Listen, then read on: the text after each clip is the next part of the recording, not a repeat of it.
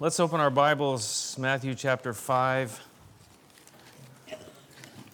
We're doing a study in the Sermon on the Mount. Matthew chapter 5. Last week we looked at marriage, really, the heart of marriage. One man, one woman for life. That's really God's design, God's plan, God's purposes.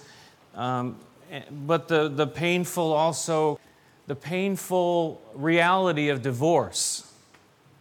It's just, something we face in the U.S. being, like the world leader. We're a world leader in a lot of things, and some things we can be proud about, but to be the world leader in divorce is not something to be proud about. And, in some cases it's absolutely necessary, needed, in many cases. But in other cases, it's simply an escape from facing the problems and hardness of heart Jesus talked about. But I believe that God is willing to help us in all areas of life, and marriage is one area of life, a very personal area, and relationships. He's very willing to help us, and as we pray, He answers. And the Scripture says with man it's impossible, and when we do premarital counseling, I always tell them, with man it's impossible. But with God all things are possible. So we need God. And He's willing to help us. So whether we're single, whether we're married, whether we're divorced, His forgiveness and His mercy are always available to us. Today I want to look at this little section, verses 33 through 37, about oaths or swearing. Not the kind of swearing you'd think. Or promises really kind of, ties into this as well. But as before, as we look at these other sections here, Jesus takes it much deeper. He always goes deeper. He always gets to the heart of the issue, which for the believer, those that are seeking to follow Jesus Christ, is truthfulness and integrity. Is our word any good? Is my word any good? Do we keep our word? Are we faithful? Do we keep our promises? Ultimately, God is always true. God always keeps His word. God is utterly faithful. Ultimately, He's the one we need to be looking at. And of course, Jesus in the Sermon on the Mount is always showing us that we can't do this without His help.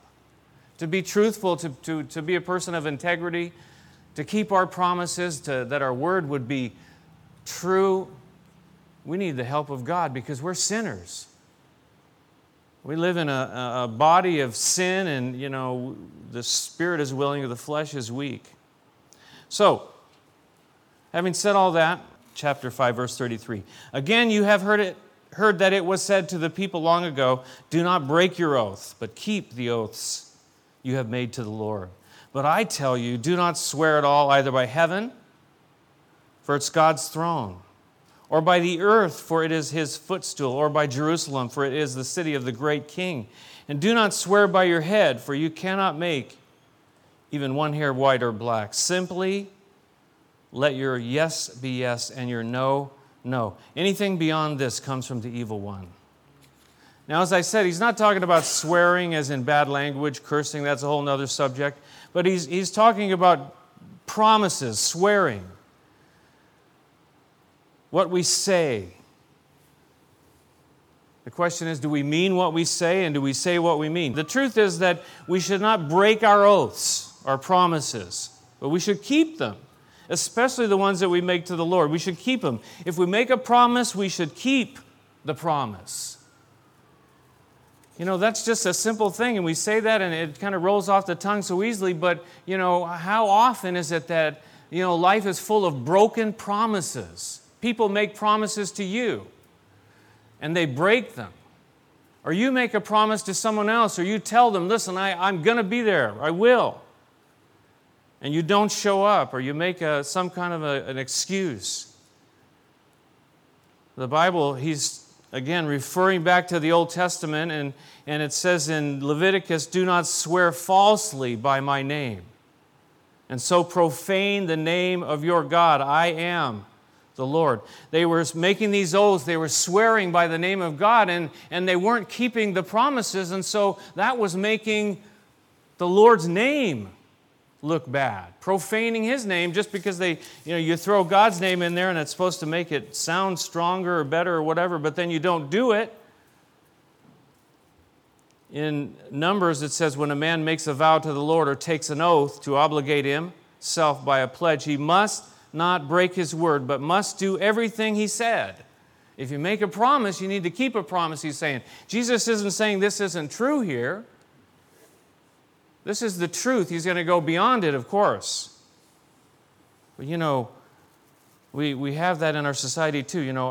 We can make that. I promise, by the name of God. And that's what they would do then, promising by the name of God. And we say, I swear to God. People say that all the time. They don't know what they're saying. They don't really mean it. It's really an example of using the Lord's name in vain. When you say, I swear to God. But that's where it came from. I swear by the name of God. In other words, God is my witness that what I'm saying to you is now true. I swear on a stack of Bibles. You've heard these kinds of things, right? Why do you have to say all those things?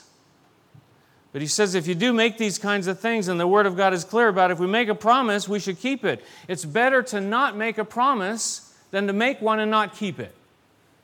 But sometimes we're just so quick to say things, our tongues, just get ahead of us, instead of stopping and saying, well, wait a minute, I better watch what I say here and not commit myself to something that I have no intention of doing, that I do not want to do, that I'm saying it now because they're making me feel guilty or whatever, so I'm going to say it now, and then I'll get out of here, and then I'll try to figure out a way to get around it, get out of it, or whatever. Just don't show up. Don't follow through. It says in Deuteronomy, if you refrain from making a vow, you will not be guilty.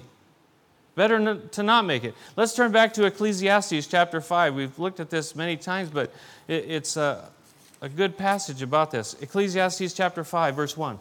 It says, guard your steps when you go to the house of God. Go near to listen, rather than to offer the sacrifice of fools who do not know they do wrong.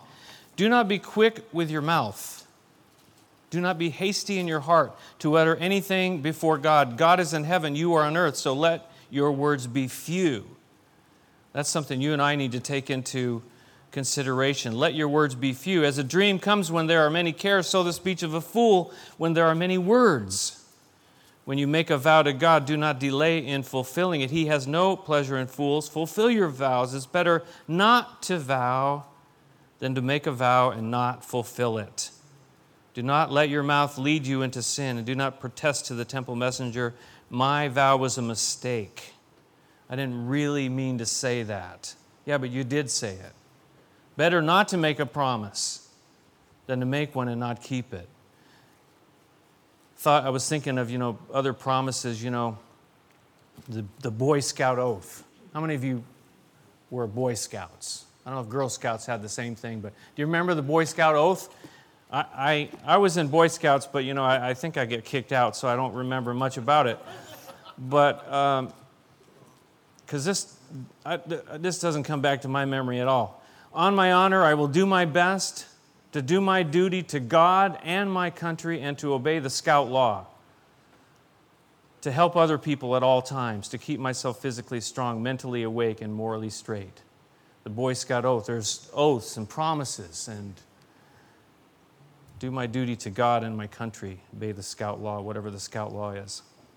I told my wife the other night, I said, you know what, I'm really kind of tired. I'll do that in the morning. And then the morning comes along and something comes up. Well, I got to go. Oh, no, you said you'd do that. You told me I didn't get the Bible out and promise on the Bible or anything, but I told her I would do it. And I said, I guess I better get out there and do that. We promise to show up at work, don't we? We promise to pay the loan. All kinds of promises that we make in our society. Look back to Psalm 15. Psalm 15 from Ecclesiastes, which is where you were. To Psalm 15. See what it says there in Psalm 15. This is kind of an interesting verse. It's not one that we necessarily like very much. He's talking about, it's a psalm Verse 1, Lord, who may dwell in your sanctuary, who may live in your holy hill, he whose walk is blameless, who does what is right, righteous, who speaks the truth from his heart, and has no slander on his tongue, who does his neighbor no wrong, casts no slur on his fellow man, who despises a vile man, but honors those who fear the Lord. And this is the part I want you to look at. Who keeps his oath even when it hurts. Keeps his oath even when it hurts. How many times we make a promise and we just, well, that's going to kill me if I do that. I can't do it. It's going to cost me too much, take too much of my time, take too much of my energy. He says, who keeps his oath, his promises, even when it hurts, even when it's going to cost us something. Keeps his word. It's a good thing. It's the truth of it. Now let's turn back to Matthew chapter 5, verse 34. That's the truth, but Jesus says, but I tell you, do not swear at all. Does he say, don't make any promises? Don't tell people you're going to do anything? He says, either by heaven, for it is God's throne, or by the earth, for it is his footstool, or by Jerusalem, for it is the city of the great king. And do not swear by your head, for you cannot make even one hair white or black. He says, but I tell you, not saying that the first part was untrue, not doing away with God's word, but what he's saying here is that swearing an oath shouldn't be necessary, that our words should be good. Now the Jews, they had different categories of oaths. And basically they would try to work things out so that it would be more advantageous to whatever they wanted. And you say, well, that was them and we're different now. You know what? We're no different. We kind of play things so that they're going to play good for me, right? We manipulate situations so that they'll work out for who? Number one. And you don't have to be taught that. I've seen it.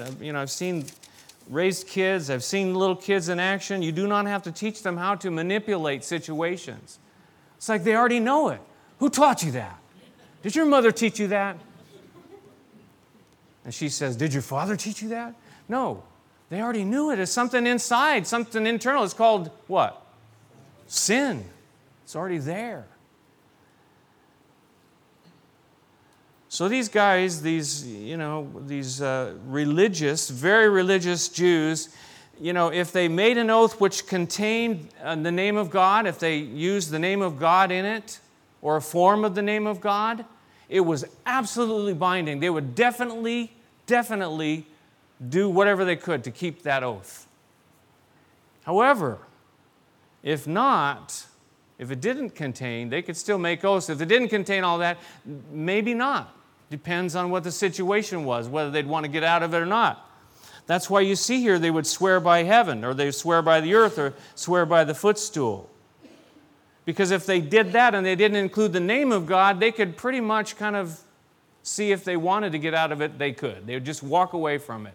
Oh, but I didn't swear by the name of God, so I can just go off and do it. And Jesus says, wait a minute here, this is, what kind of a game are you playing here? And they literally had, chapters about this, written about this. Not in the Bible, but stuff they wrote about later that contained, the rules and how to do these things and how to get out of your promises. I like the one, they're going to swear by your head. You can't make even one hair white or black. It's ridiculous. I swear by my own head. I mean, that's how, we can go off and get to be ridiculous. Okay, swearing by heaven, you can kind of get the connection. But I swear by my own head. What? If you said that to somebody, they're going to look at you like, okay. Let me just make a phone call. We'll get somebody here to take care of you. They couldn't get away from God, though. He says, listen, God, isn't God involved in all those things? Heaven, earth, Jerusalem, even your own head? You can't get away from him, though they tried. He says, don't make these foolish oaths. But look at verse 37, and this is really where it all comes together here. He says, simply, let your yes be yes, and your no, no. Simply. Our word should be enough. We shouldn't have to, swear. If we have to swear, does that mean that if we don't swear, our word is no good? Probably. But if your word is no good if you swear, your word's probably no good if you don't swear. If your word is no good if you don't swear, your word is probably no good if you do swear. Your word is either good or it isn't any good.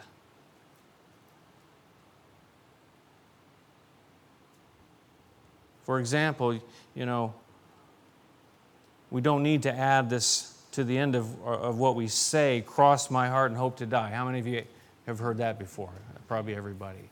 Cross my heart and hope to die. Who knows where that came from? It's like swearing at the end of something that you said. You don't need to add that. If our words mean what we say. Say what we mean and mean what we say. One person said this, the person's character should make an oath completely unnecessary. Why would you have to swear about it? If you're going to do and your words are true, you shouldn't need to. And again, if you're not sure about it, then don't say anything. Don't say anything. James, the half-brother of Jesus, he picked up on this very same idea, and he says, above all, my brothers, do not swear, not by heaven or earth or by anything else. Let your yes be yes and your no, no. I wonder sometimes about these things when he kind of grew up living with Jesus, right? And he kind of lived with this guy, and he saw that when Jesus said something, he meant it. Jesus didn't make any false promises. Jesus didn't say kind of manipulative promises or oaths. Not yes, but. We kind of, in our mind, sometimes we say yes, but we put the but at the end of it. Or we say no, but, and we really don't mean what we're going to say. If we're going to say yes, let it be yes. If we're going to say no, let it be no. It says, or you will be condemned, James said. Someone else said this, that Jesus' followers ought to be so well known for their honesty and truthfulness that they would not need to make oaths. And Jesus spoke about oaths in order to point out that they were not the main problem. Integrity was. And oaths are no substitute for personal integrity. Integrity is the issue. That's what Jesus is getting down here to. Integrity, are we people of integrity? Again, we're sinners, and we're in these bodies, and we're involved, and so much goes on. I understand that. I've been around a few weeks. But Jesus says here, anything from this or beyond this comes from the evil one. Anything beyond just speaking the truth comes from the evil one, he says. And why did he say that? He said that because Satan is what? The father of lies. In John chapter 8, Jesus says that there's no truth in him. And when he lies, he speaks his native language, for he is a liar and the father of lies. So when we're telling things that aren't true, and when we're trying to manipulate situations, and we're just being like this evil one. But Jesus came, he says he was the way, the truth, and the life. So,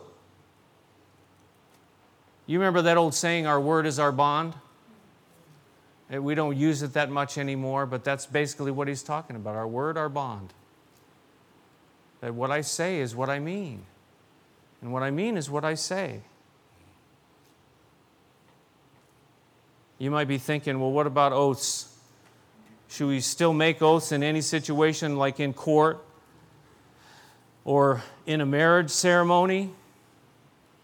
I think that at times it's necessary, and even in the New Testament there are a few instances and circumstances where they were called to make a very solemn oath.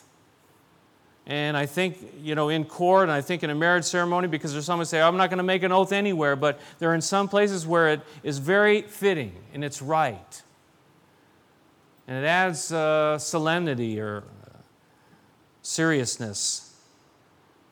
But even more important than that is the fact that we make these oaths and we should keep them. Of course, that goes back in the marriage ceremony to the previous discussion about marriage. One last thought, I promise. And this is where I said earlier that God is the God of truth. And that His word is always true. We can always trust Him. He is utterly faithful. God. We've always got to end up there. We've always got to begin there. We've always got to come back to this idea of God Himself. Because if we end up with ourselves, we're hurting. We're lost. We've got no hope. But if we end up with Him and in Him and through Him and with Him, with God all things are possible. It's impossible, it says in the Word of God, for Him to lie. In Joshua it says, not one of all the Lord's good promises to the house of Israel failed. Every one was fulfilled. Psalm 119 says, your promises have been thoroughly tested, and your servant loves them. Psalm 145, the Lord is faithful to all His promises. And 2 Corinthians 1, no matter how many promises God has made, they are yes in Christ. They are yes in Christ. Someone said this, that no promise, verbal or written, is of any value except in relation to the integrity of the one who makes the promise. So some recall a time when a man's word was his bond. If we make promises, we ought to keep them. God does. God does. So I'm thinking about that. I'm going, you know what? God keeps His promises, and then there's me. And then there's us. But the Word of God says that God has given to us His Spirit. Is that true? He says that He is the Spirit of truth. You read about it in the Gospel of John. He's the Spirit of truth, and that He's been given to us, and He lives within us. And so we have the Spirit of truth living within us to enable us to be people of integrity, people of truth. Again, it gets back to Him in our lives, by His Spirit in us.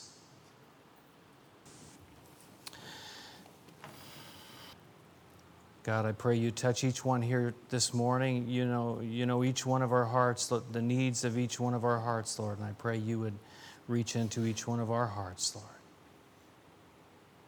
by Your Spirit, with Your truth, making us people of truth. Father, we pray for the healing of those wounds that are some very, very deep. Father, we look to You, the author and the finisher of our salvation, of our faith.